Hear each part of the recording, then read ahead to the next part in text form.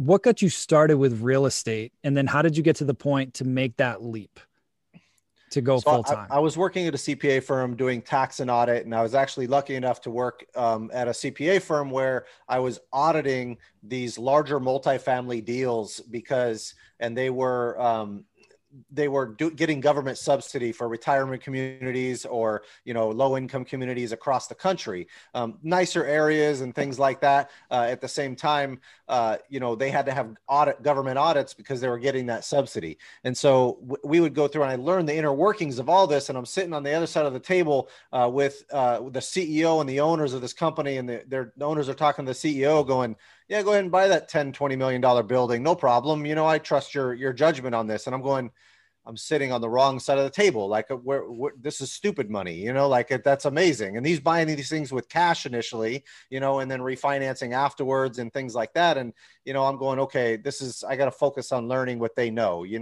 and also I couldn't justify helping the government steal any more people's money on the tax side, so I had to take a step back and be like, no, I don't think so. I'll be on the good guy's side for a while, so, but, I started learning, okay, what things what can I do? What new activities can I learn in real estate? And I took some classes at this Nouveau Riche course and spent 16 grand on the classes and all that stuff. And I got my first deal under contract, and I just said, I'm done. I'm going to hopefully make 30 grand on this flip. And I got to do 3 of those a year to have the same salary right now. So that's all I'm doing. Forget it, And of course I ended up making 20 and splitting it with 2 other people, of course, and, continuing. And then got an office at the World Trade Center in Long Beach on like the 23rd floor, which was amazing.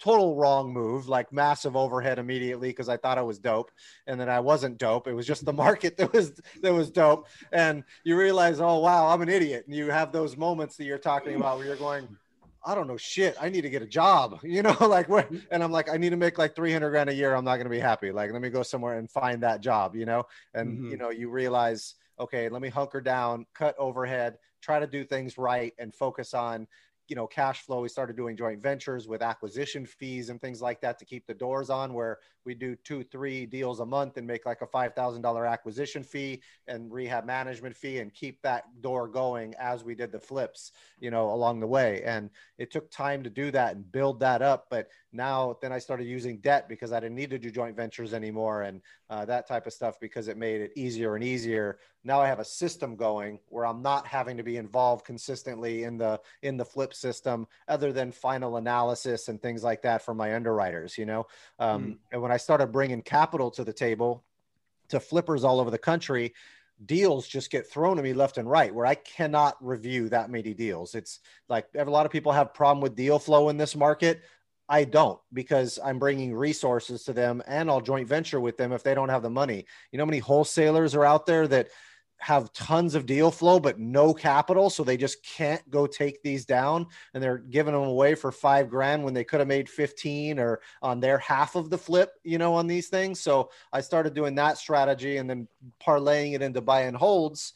And then I started looking at, wow, I can make an extra grand a month on this via short-term rental strategy versus, the current cash flow of $100 or $200 a month in the Midwest.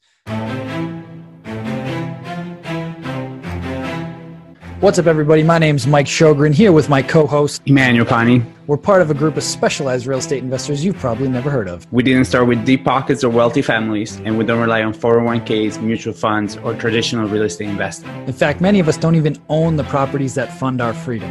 If you ask the money experts out there, they'd say what we do is impossible, yet it's happening every single day. It's happening through a new niche called short-term rentals. We are Short-Term Rental Nation, and these are our secrets. What's going on, STR Nation? Welcome back to another episode of the Short-Term Rental Secrets podcast. I am your host, Mike Sjogren, here with my main man and brother from another mother, Mr. Mathew Owens. What is going on, E? My brother, life is a blessing. Just went to see a couple properties this morning.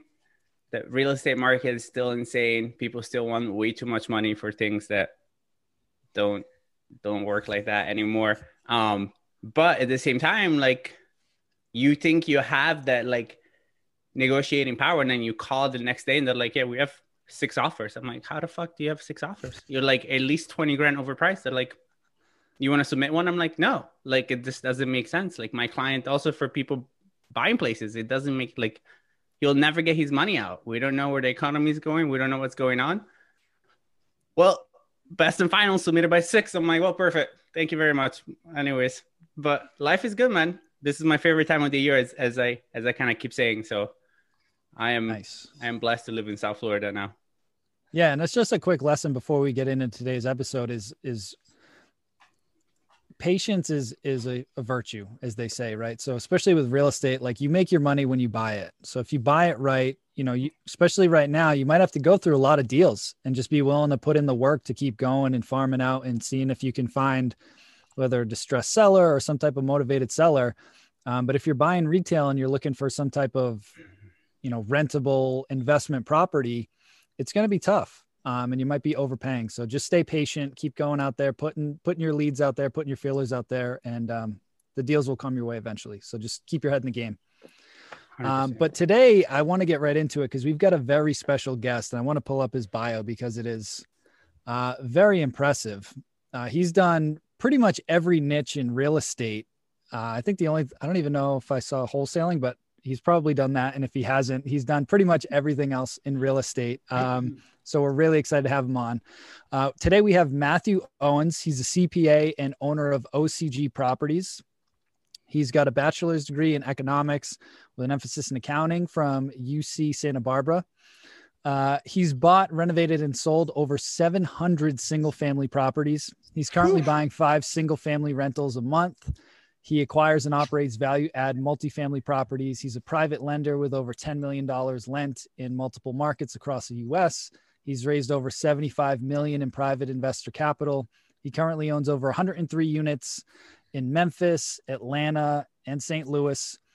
He's been in property management for over 10 years. He's done general investments, syndicated investments, performing and non-performing notes, single-family, multifamily, flipping, private lending, short-term rentals. I mean, he's literally done it all. So I am very excited to welcome our guest, Mathew Owens. Welcome to the show.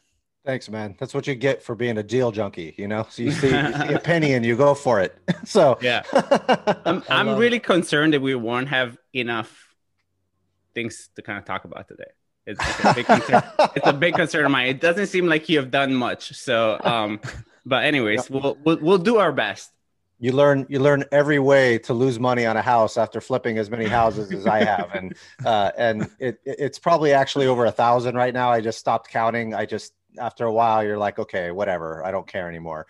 But yeah, it's been a fun road. I quit my CPA firm job in 2006. So I was a real estate genius for about 1.5 years before I lost my front teeth and got knocked out, of course, very similar to some of the things you see now, except, back then it was a lot more mortgage centric and real estate centric than it is currently. But, kind of what you guys were saying a little bit earlier about, things topping out at the market and stuff, there's definitely danger signals, and it all has to do with unemployment and things like that in these markets. And, not knowing where the end really is when you see headlines like Yelp saying 60% of their business is not coming back, so it's really interesting what happens. But yeah, we do 5 flips a month. We have actually right now over 15 million lent out to different flippers. We have about 36 flips happening right now that are in process. We do joint ventures and things like that with investors in multiple markets. And then, we jumped into the short-term rental space because frankly, looking at the cash flow. And we started out doing short-term rentals mostly in Southern California, close to Disneyland, until the city just shut down saying that they're interpreting the code in a certain way. So, number one thing to be careful about is, city regulations and things like that, so that you don't run into issues there. But we had about 3 of them that get shut down in Southern California. They were making me easy $50,000 to $70,000 a year, given where they were at. It was amazing. And, we shifted. That's what was, that's what you have to do as a real estate investor. You stick and move, right? So you know, we went through and we have an apartment building out in Little Rock that is brand new that we just finished, and they're all studios. We're like, great, we'll take the 2-bedroom units out here and shift them out there. And, you know, hopefully it works. If it doesn't, then it doesn't work, you know, but you do your homework on it and, you know, run your numbers and your math, and hopefully you're right, you know? So, but that only comes with experience in a specific submarket and things like that. But yeah, it's been a fun ride, I'll have to say. You know, you learn a lot right in the beginning, but losing everything in the beginning is probably the best thing that ever happened to me, because you realize, you learn, one, how to pick yourself back up after getting knocked out, which is probably 90% of success in the first place, is getting back up after you make your mistakes, which will continue to happen. And then, you know, you also learn how to raise private capital that way, because you can't rely on banks initially for that, you know? So now, you know, credit scores back up to 800 and things like that, but you learn some fun lessons along the way. We took out 200 grand on our credit cards to make sure our investors got paid back, and then tried to float and went down with the ship and lost it all, you know? So, but my investors didn't lose anything. And then they started reinvesting with me afterwards because they saw what I did. They didn't really know what happened in the market until 6 months later when it's all coming out. But at the same time, you know, liquidity stopped completely right in the middle of about 30 flips that we were doing really quickly. And so we got, you talk about knocked out, you know, we went to like 6 different brokers, all telling us they can get them financed, and none of them could actually do it. They just didn't know, you know? So it's a lot of fun along the way, but hey, it makes you super strong by taking those hits. And now when I take a hit, my immediate mindset is, how do I make it back? What is going to change in my thinking to find a way to make this back and you know, do that. I took like a $50,000 hit on this house because it had a major, you know, construction defect that we didn't see in the foundation. And when that happened, I'm going, you know, you get down on yourself. You're like, dang, that's 50 grand. That hurts, you know? And then the next day, because I was focused on what strategies do I do to make that money back, I basically got an apartment building under contract for a listing that we were selling to another real estate investor, where we did an assignment and made 70 grand in like a week. And I was like, that, you know, when that happens, all of a sudden your mindset shifts again into, holy crap, dude, like everything can be mindset. Now, don't get me wrong, maybe with some luck or something too, potentially, but that luck doesn't come to you unless your mind is open to it and looking for the solutions to your problems. And your success as a real estate investor is going to significantly depend on your ability to do that stick and move and to say, this isn't working, shift. How do I go and solve a problem that exists? You know, because it's all about problems, you know? Yeah. So, but that's amazing. Sorry, I didn't mean to rat, dude. No, it was, I mean, like, there was so much quality in kind of what you were talking about just now. And I think for me, the best part is, you know, when I look at you, I'm like, I see a lot of things that like I'm working towards, right? And it's funny that no matter the years as real estate investors, and I think as entrepreneurs in general, we still have those days that goes from like, I am God to I am a dog. Like, I don't like, why, like who put me in charge of this? Like, I shouldn't be in charge of this. Like, I don't know what I'm doing. But then it's just like when you get in your first fight, you know what I mean? Like getting punched in the face the first time, you're kind of shocked. The more you get punched in the face, you kind of just learn to like shake it off real quick. And then your eyes don't really close anymore. Right. And then it's that adjusting on your feet that makes all the difference, you know? And then the universe, I mean, in my personal thoughts, the universe rewards it. Then you can call it luck. You can call it whatever you want. I choose to call it the universe kind of taking care of me. And that's what my beliefs are. And it works in my favor, you know? It's the law of attraction right there. You know, you're focused on what do you want to bring into your life. And the more that is successful for you, the more it becomes a more ingrained belief over time.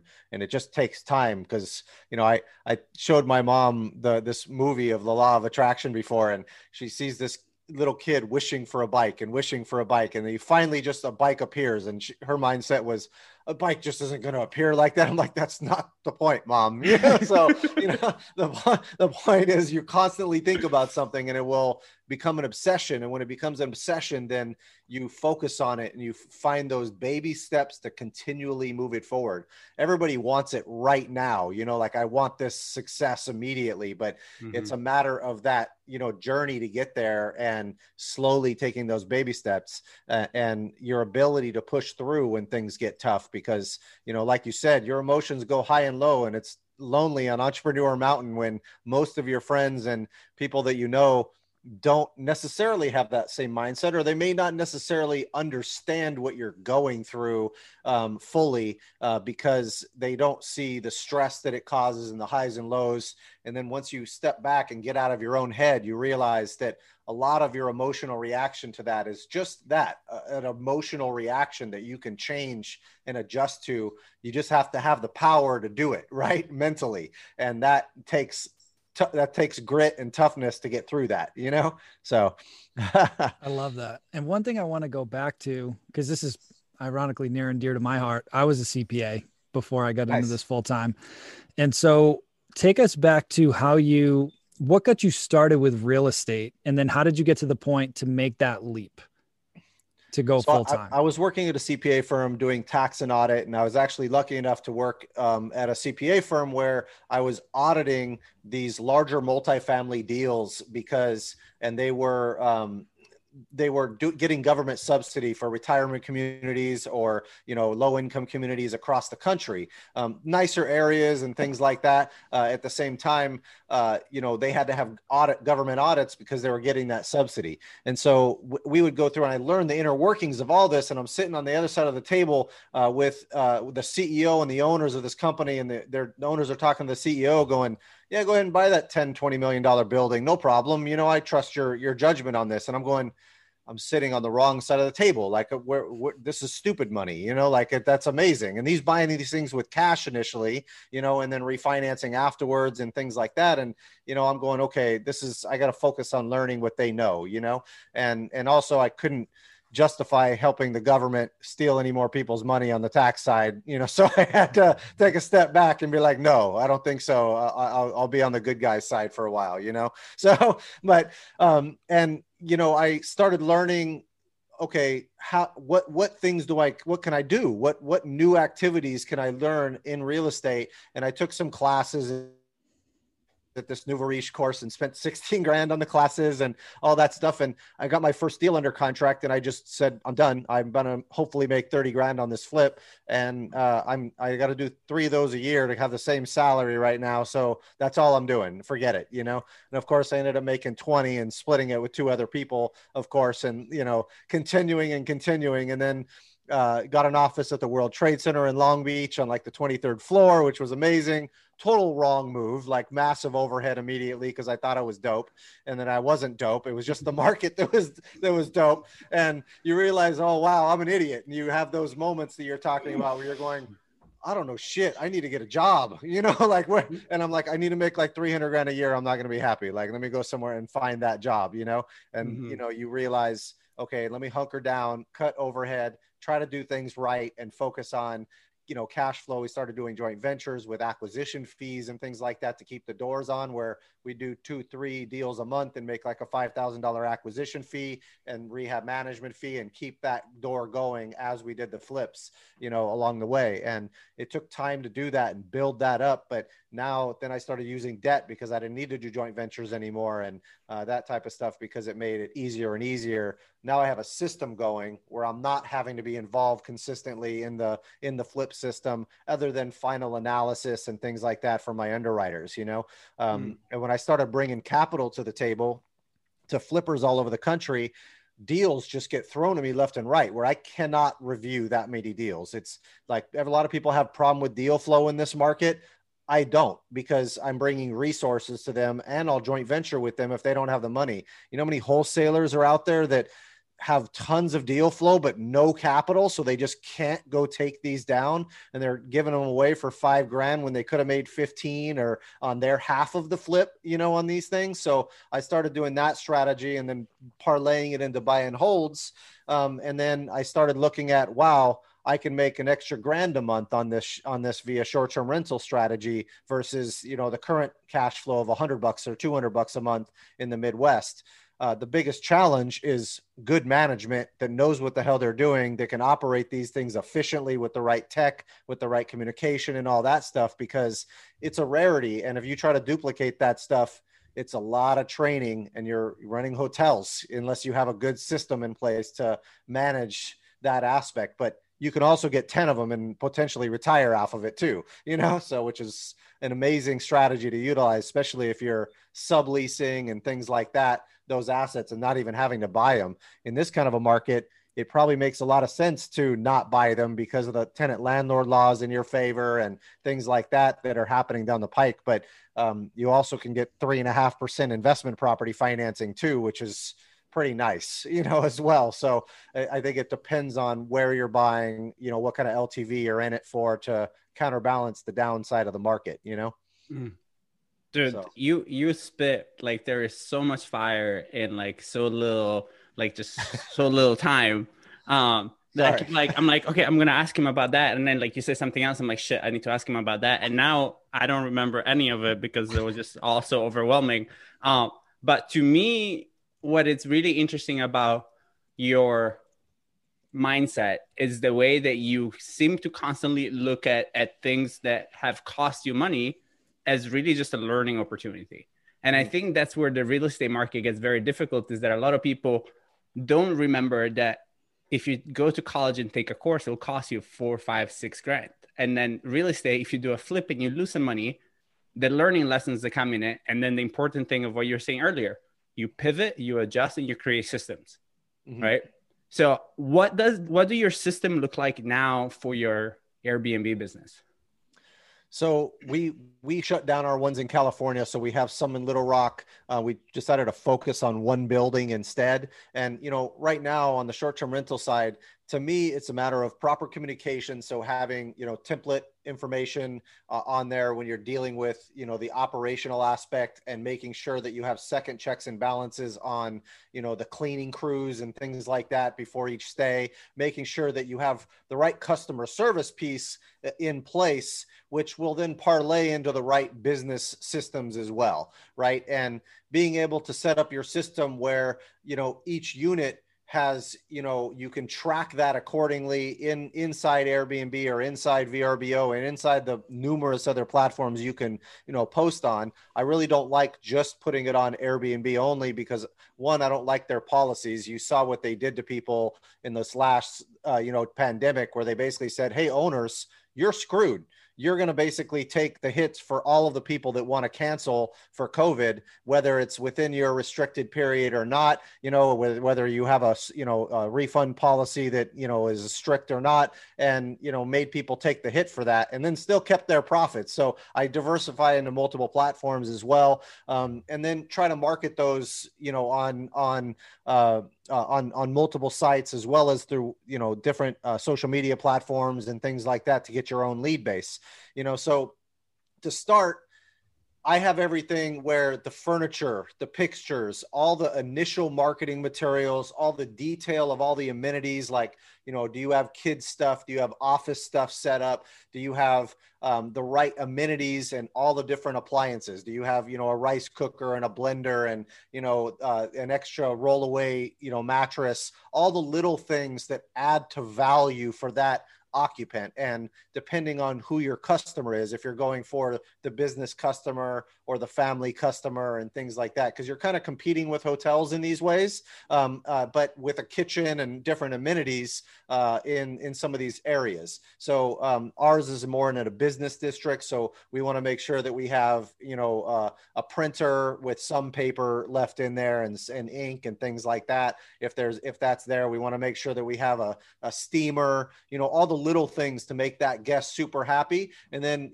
auto entry, video doorbells, all of that kind of stuff to basically make it so that you have eyes and ears everywhere on this property. And, you know, we have security cameras inside and out, not inside the unit, but inside the hallways and on the outside of the property. So we know who's coming and going. Are they throwing a party? You know, what's happening? Our units are 500 square foot units, so 1-bedroom units. So we're not really going to have too many parties, you know, we're not too worried about that aspect of things. But we did them super nice and then took professional pictures with the right lighting, the right feel so that it looks like a professional environment for people to come in and stay at, you know? And so then you have to assume and run your numbers and say, okay, well, let me do my comps, just like you would comping a house on a multiple, you know, on the MLS, or using comps there, or comping a rental property for rents. You're going to comp your comparables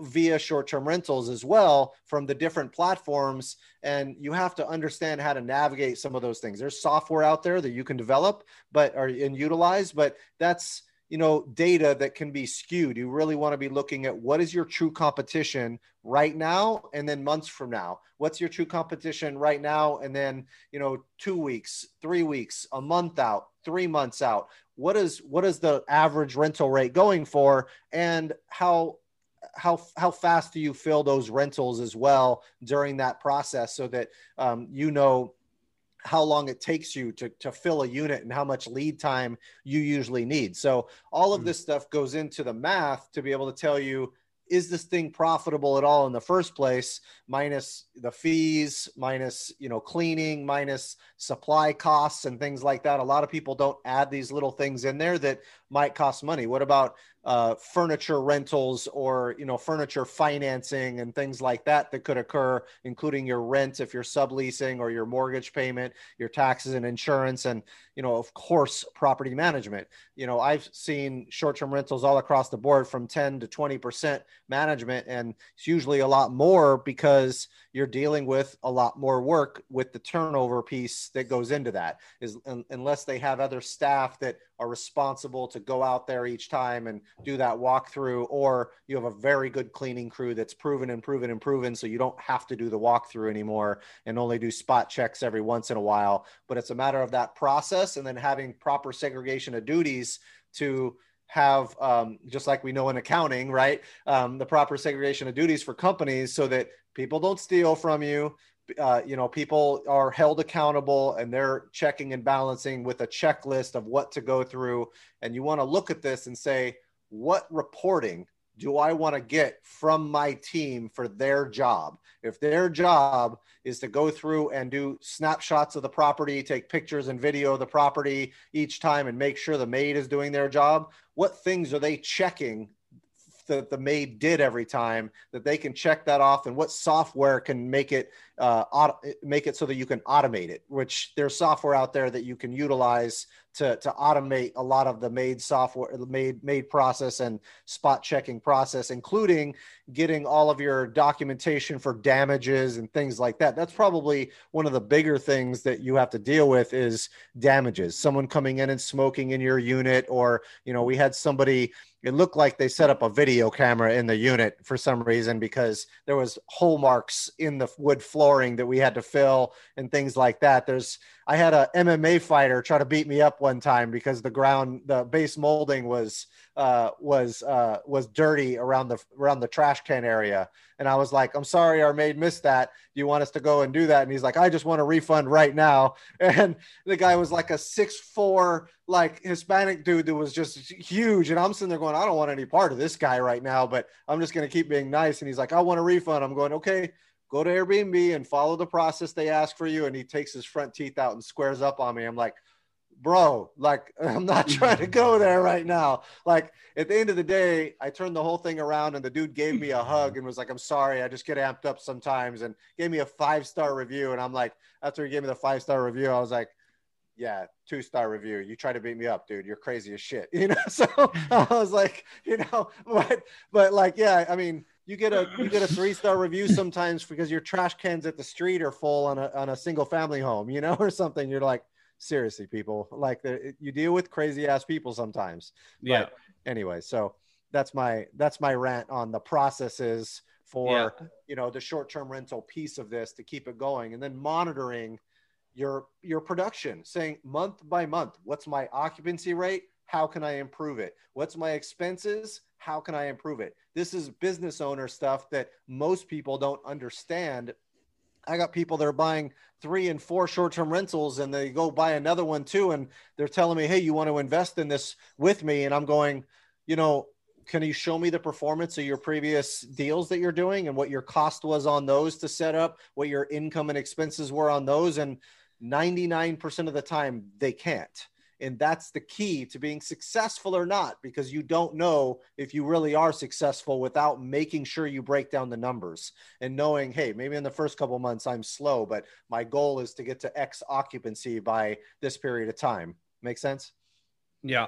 I mean, that's amazing, because we recommend that all the time, right? So in our main suggestions to people that are getting started in this business, one of it is what you just brought up, which is it's a business. Right. Even if it's just for you and your family to have a house, a cabin in the mountains, run it like a business. And even if don't use the excuse, because if you're feeling like me now, that you're like, well, fuck, my kid's a CPA. He's a CPA. They're just CPA people doing systems. They're great at it. I'm not that. That's my story too. Right. But the reality is that like, it just takes a little practice, and there's so much software out there now that you're really like just making excuses if you don't at least make an effort to systematize it and just create some key data that you look at and you track all the time. So what do you guys see? What's your vision now, since you do so many things, right? Like, I don't think you're going to necessarily do a 180 and now just do Airbnbs, right? But where do you see your guys' goals in the sense of like adding units to that? So my thought pattern right now is, look, one of my biggest mistakes, I look back, like I said, I flipped, a ton of houses, and it's basically selling all those houses, because at this point I'd be completely retired if I wanted to. I got some good systems in place that I could, potentially walk away from by hiring, one person and replacing myself from some of the operational aspect of it. At the same time, my goal is cash flow. So right now, I'm focused on, buying and holding long-term rental properties, normal, and then looking at every one of them and saying, does this make sense from a short-term rental standpoint to implement the strategy in this area, as well as an additional strategy each time I buy and hold an asset? And how much additional cost does that cost? Can I finance those costs as well, to make it so that it's a higher return on investment? And can I, the furniture and things like that, and what kind of tax mitigation strategies can I implement to offset some of my flipping and interest income and things like that along the way too? So it's kind of looking at it as a whole picture and saying, great, I got the flipping happening here, I got the lending happening over here, I got my buy and hold strategy, which incorporates the short-term rental strategy into it. And how can I get those financed? How can I take a lot of my buy and hold assets and offset the income on the other side? And that's what's really cool now with some of the cost seg strategies that you can put in place, and breaking apart the property into a bunch of little pieces on purchase. You can write off like 25% of your building purchase in year one with some of the bonus depreciation strategies and things like that, which can be like a third to half of your down payment, in a lot of these cases. So especially if you're doing a BRRRR method refinance or something like that, I think it's important to get some built-in equity and invest in markets that are less volatile with economic, fluctuation, because I do think we're going to have some economic volatility coming up. I think we'll probably have some deflation coupled by long-term inflation. But at the same time, it's just because I think both parties are going to continue to print money into oblivion now. And so what do we do to take advantage of that? We get cheap fixed debt that's on 30-year fixed.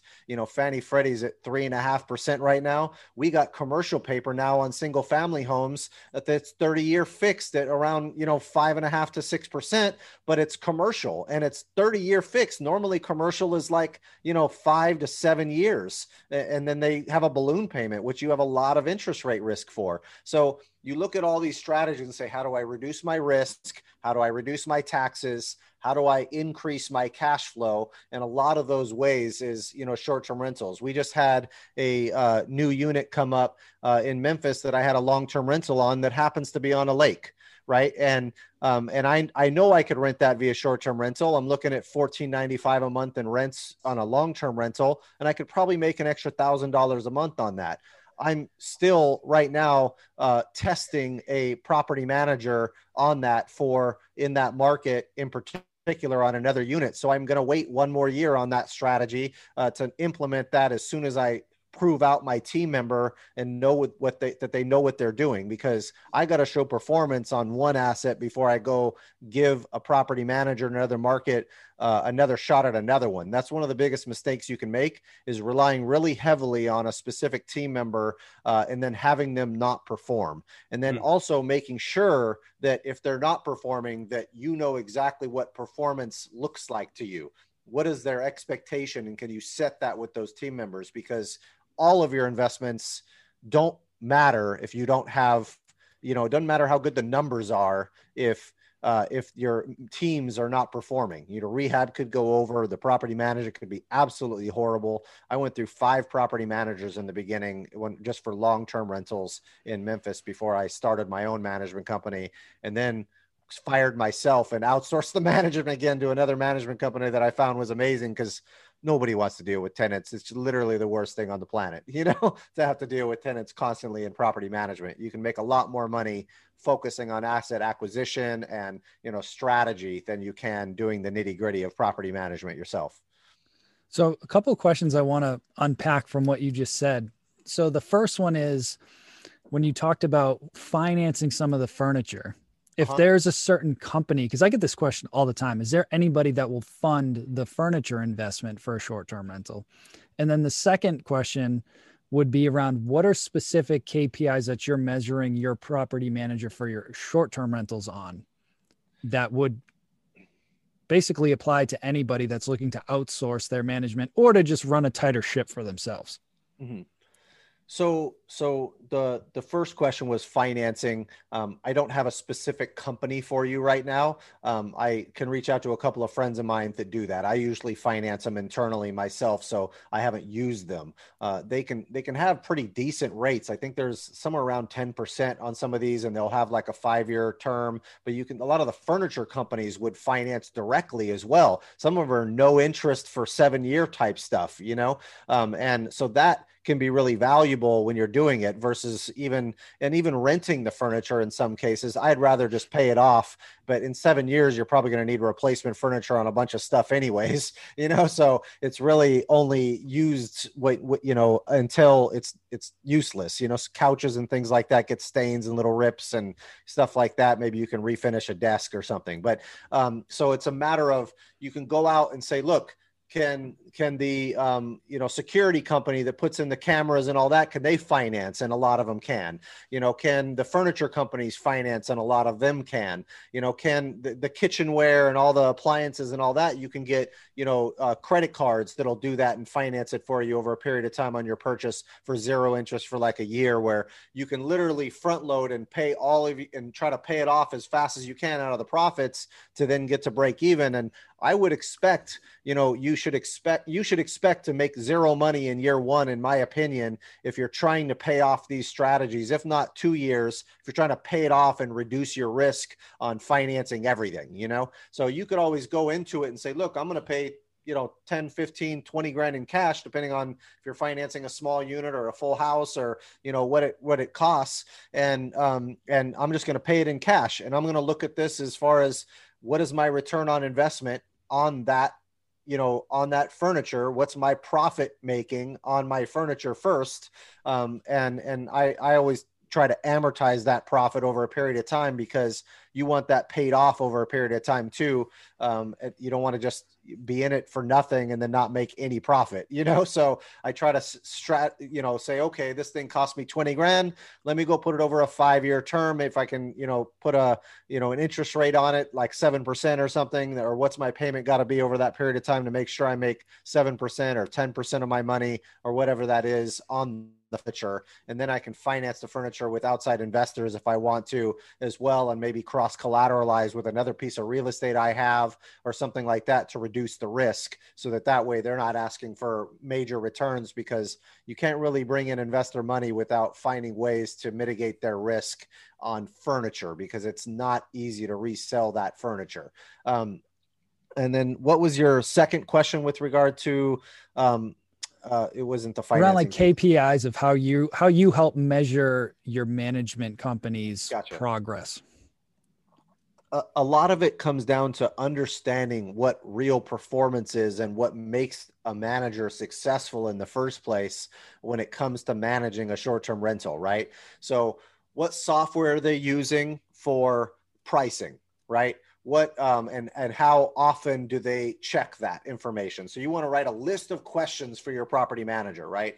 And it's all and in addition, what marketing strategies do they implement? Do they have any examples of their current listings and things like that? Or what are they going to make your listing look like?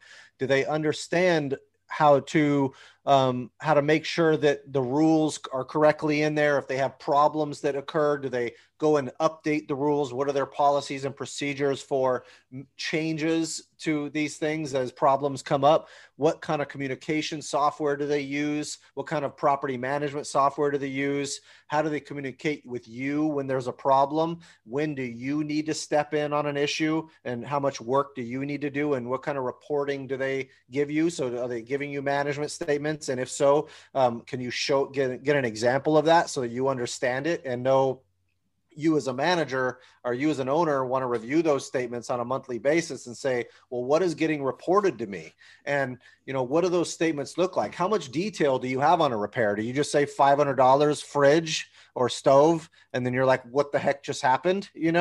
Property managers steal. You want to know this backup information and understand and say, well, do you give a receipt with that and a picture and what occurred to make that happen? Did you put the detail and did you bill the guy that broke it first? Some of them forget to bill, those other aspects. So it comes down to understanding what makes a good property manager. What happens on collections and insurance? If they have a 30-year stay, do they get a lease in place because it could turn into a long-term rental, especially in this environment when there's an eviction moratorium? You don't want someone coming in and staying for a month and paying you and then never leaving, because then you got to evict them like a potential normal tenant under tenant landlord laws, and you're screwed. You almost want to say, no, you can't stay here for longer. You got to move to another unit to do that. There's a 27-day max or 29-day max stay, especially with that risk. You may want to look at that, as a potential risk that's coming up. So, and how do the managers deal with that? Do they,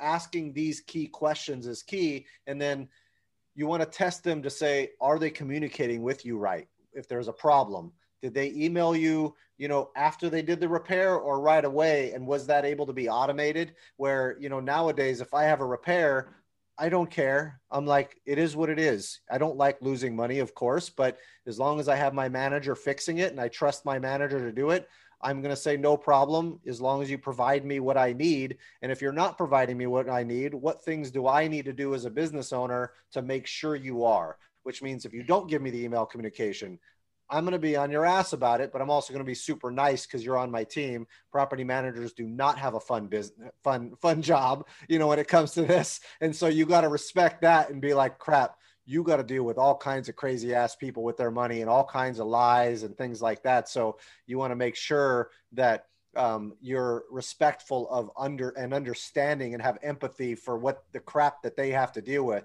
Because if they have to go back and bill a tenant, for this, a lot of times they may not build a tenant because they just don't want to deal with the headache of that particular tenant that's a pain in the ass. And so you might want to give them feedback on hey, you your kid flushed a marble down the toilet and it caused this. And so we have to charge you for this. It's the owner's,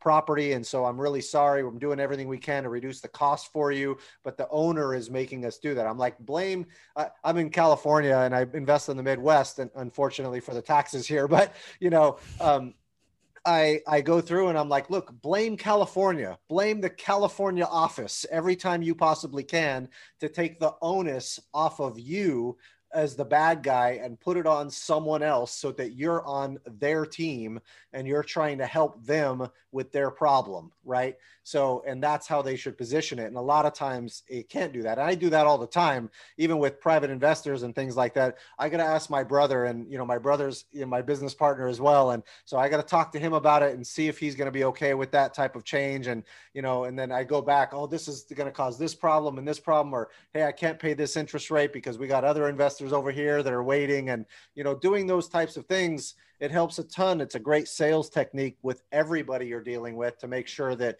you get everybody on your side, because that's the most important thing with business is, how do you get what you need by killing everybody with kindness and giving everybody respect, no matter if they deserve it or not, having empathy with their situation. Even if they stole from you, you're having empathy with their situation, because calling them an asshole and being all in their face and yelling at someone that stole from you or yelling at someone who really screwed up isn't going to get you what you want. It's going to make things worse. And you want them to own up and have, if you respect them, even if they made a mistake, you want them owning up to that and fixing it for you and doing everything they can to fix it for future business with you, because you were cool with them about it and you were able to solve that. Now, sometimes that bites you in the ass when you're too nice to people, so, and you should be like, no, F you, pay me, so, but no, for sure. That's gotten me a few times, for sure. but I think what makes a difference in the sense of like creating a culture and creating a business also, right?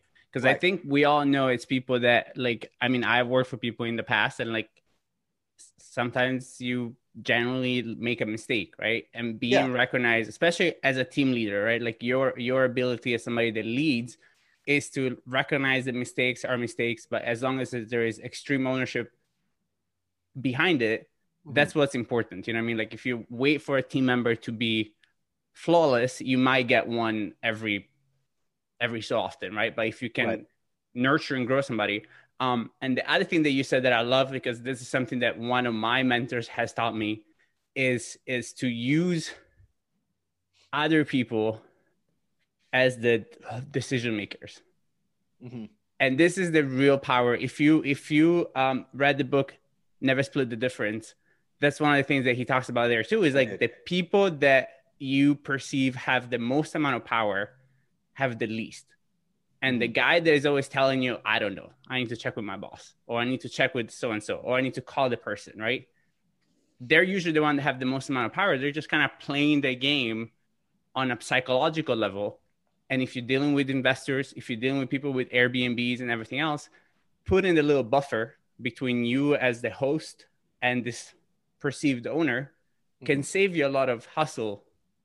Because you're like, I don't know. I'm gonna, and then it seems like you're working with them. You're working like I'm gonna do my best. Yeah, and exactly. That makes such a difference. So that's such a great advice. And realizing that, like you said, everybody on your team is going to make mistakes, and there's no reason to get mad at them for making mistakes unless there's just blatant disregard and care, and most of the time you got to look at yourself first and say, where did I fail as a leader where they are not prepared? Are they in the wrong seat where they just can't do this job and it's my fault for not seeing that? After taking that punch in the face, the first thing I do now is look at myself and say, what did I do wrong here that I can change to make this not happen again? I've had people cost me $15,000 and I'm going, could I have done any better? Could I have made the same mistake? Absolutely. I'm the one that makes the most mistakes, So, I'm trying things all the time going, well, that cost me money, So I still give my brother crap for 15 years ago, costing us 10 grand because he missed the insurance on one of our mini flips. And it cost us 10 grand from a minor fire that occurred. And he gives me crap because I go through and every time someone screws us, I always have the saying, well, it seemed like they know what they were talking about. And so my brother tells me that back to me as well each time. Like, I seemed like they knew what they were talking about, dude. Is that why we lost this money? So, I mean, it's the team members piece and the culture piece is super key, because you want to make sure that everybody has that same mindset as culture. Everybody on my team knows that we're developing a cash flow stream where everybody's going for the same goal. And the people that work for me, that bring me consistent deals, I get them reoccurring revenue for those referrals, for those people they bring in, for whatever resources they develop for me, so that they can get that reoccurring cash flow stream that way, as well as through developing real estate and things like that too. So that mindset and that culture is literally everything for success. I love that. Before we get into the last question that we asked all the guests, I wanted to get your take on, you've done a lot of different deals in a lot of different markets. Question that I get asked all the time is, somebody that's brand new, or maybe they're in multis and they're looking to get in short-term rentals and they're trying to identify a market. They're like, what indicators? Is it population growth, job growth, a lot of the multifamily ones, or what do you specifically look for when you're looking for a short-term rental property? I'm looking for, as much travel as I can in that area. So it depends on the customer base that you're going for. So are there a lot of business people in that area? Is it someplace by Disneyland, for example, that I had, where you get a lot of families coming into that area? So maybe you want a single family house that has 3 bedrooms or something like that in that area, for the guy from Utah that doesn't want to go and spend, they have 5 kids and don't want to go spend 3 hotel rooms next to Disneyland, right, for $300 a night, when they can go get ours for $350 a night for the entire house and a kitchen. Who are the medical stay people in the areas? There are hospitals in the area and things like that have a consistent, but in Memphis, if we have a property next to St. Jude, it can do very well there, because they have long-term cancer treatment situations for kids that need that housing in those areas. So it's a matter of saying, first, where can I go that has the right location? Do I have a specific market that I'm interested in that I think might be valuable? What are the tenant landlord laws in that area? And what are their stances on short-term rentals as well? Have they already created a stance? Have they addressed it at all yet? Because that could be a risk, and what kind of taxes are they going to implement? Are they trying to put in, the hotel occupancy taxes and things like that involved? So looking at those key things, and then also looking at the economy. How affected are they from COVID? Every market right now, there's stats out there that will tell you which markets have a greater, susceptibility to economic volatility because of COVID, because of the jobs in those areas. If you're talking about downtown Seattle, downtown LA, San Francisco, New York, do you really want to try to buy something down there right now when you had, Antifa running around breaking everything, and you have a massive exodus out of that centralized location where rents and everything and multifamilies are probably going to drop in value? And that happened with a lot of the centralized locations. And I think the suburbs are going to have a major benefit from that over time, because people are moving out. But, I live in Orange County, California. Down the street from me, this is a decent area that I live in. It's not super high end or anything like that, but I live in a normal middle-class neighborhood.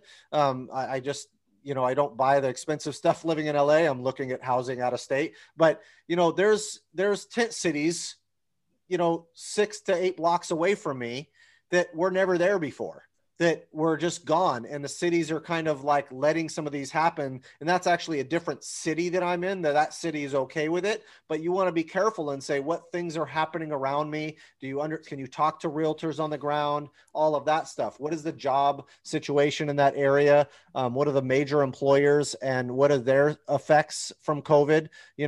Those types of aspects of things to really look at. If you're buying a multifamily or a single family right now, be very careful about what those economic indicators are telling you, because they could have a major effect on the market. And I would be very careful about interest rate risk too. Right now, they said for the next couple of years, they'll probably keep it low. But what happens if you go get a multifamily with a 5-year balloon or a 7-year balloon? where are interest rates going to be in 5 to 7 years? If the market crashes in the meantime and it's on its way back up, they may be trying to, counterbalance inflation and raise interest rates and things like that in that meantime. But really the inflation is happening because they're going through and printing, So right now they're fighting deflation like crazy. That's what's happening. So we'll see what happens in the long run, but you want to counterbalance some of these risks if you're going into an investment. Yeah. And what to me, it's so impressive about how your brain works is that macroeconomic outlook that your real estate investing has, which I think is very important, because I think a lot of people, and especially because real estate investors used to be just guys, because like, let's be honest, at the beginning, real estate investors were either Wall Street guys or the handyman, like the handymans that used to do all the hard work and they did one house, two houses, three houses, and that's how they retired, right? Mm-hmm. But now we have so much information and so much access to data that you can play this game at such a high level like you do, and learn how to mitigate risk with real estate through different tax incentives.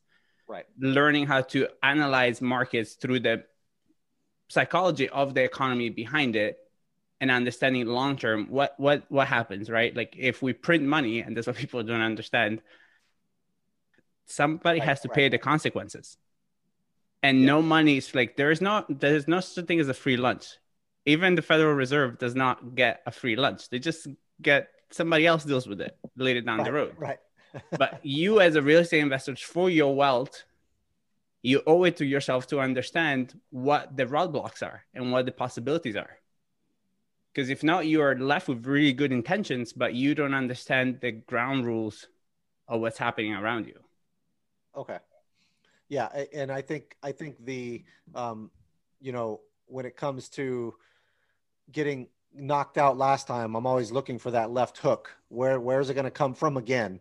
And so you start to pay attention once you realize that you took a hit from a change in the market because you were unaware that was going to occur. When I first started, I was 26 years old and quit my CPA firm job. And like I said, I thought I was dope, and I totally was not. I was like at the real estate clubs going, I hope nobody talks to me because I don't know shit right now. So, but then you learn after that, hey, pay attention to these things, and you start developing relationships with other people that are interested in that too, that bring you all kinds of like data and reports, and check out this article and look at what this data is saying.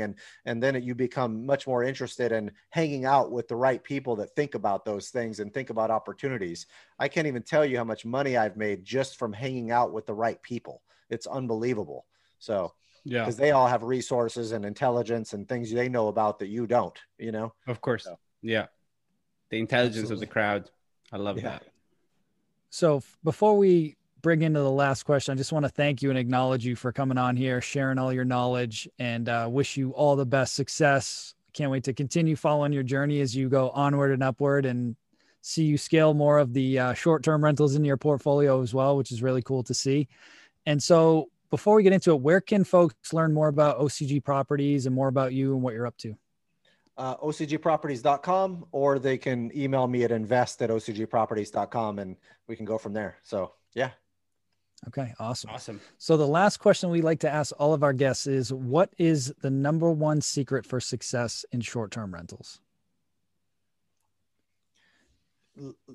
It has to be the business owner aspect and understanding how to run a business in itself, which includes accounting, marketing, legal, risk mitigation and insurance, tax structures, understanding those aspects of things, and the constant moving forward and solving problems consistently as they occur is how you're going to be successful.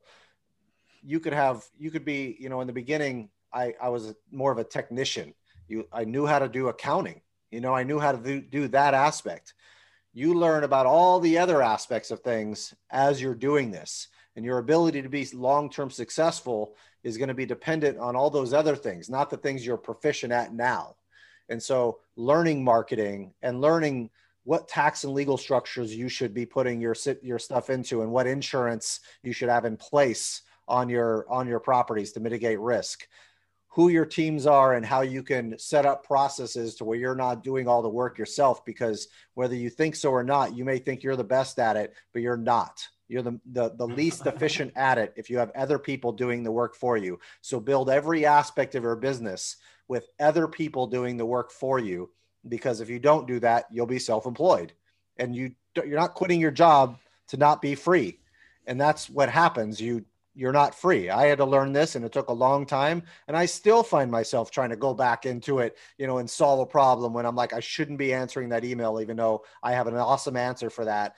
I shouldn't be answering it. Let me go tell my other guy what to say if he needs help with that, so that he can go answer it instead, so that he's the communication person. Like things like that over time, that you have to get out of your own way emotionally and mentally to be successful. I love that. That's so spot on. And one thing that somebody told me a while ago to that point is, every time you're doing a process when you're first starting out, document that process as if it's the last time you're ever going to do it. And just you slowly build up a Rolodex of processes that eventually, when you have the revenue to bring somebody on, you can start bringing on people, train them, and you elevate yourself out of the business, which is exactly what you're talking about. Yeah. And if you go to sweetprocesses.com, you'll find a software that will allow you to upload any process you want, and it can spit out an instruction manual for you. Even if you do some updated changes, it'll PDF a new instruction manual and things like that for you. So pretty cool tool to use for this. Thank you. I'm definitely going to check that out. Yeah, I'm a process geek, so I love this stuff. Exactly. I am Awesome. working on becoming one, but yes. It's hard. It's not getting it. You got to get out of your own way. That's what it is. Yeah. Yeah. Absolutely. For sure. Well, That's Mathew, thank you again for coming on, man. This has been a blast and filled with gold, and really, really, truly appreciate you coming on here and sharing your knowledge with everybody. Anytime, man. Absolutely. Yeah, it was great. Thanks, man. All right, guys. Until next time, we'll talk to you soon. Bye, guys. Bye-bye. Bye. Hey, STR Nation, if you enjoyed this episode, please make sure to hit that subscribe button and leave us a review. And in the comments, let us know what topics you want us to cover on upcoming episodes, and we'll make sure to get that in the books for you. And if you really want to learn how to launch, automate, and scale your short-term rental business, if you want to go deeper, then check out our free masterclass at strsecrets.com.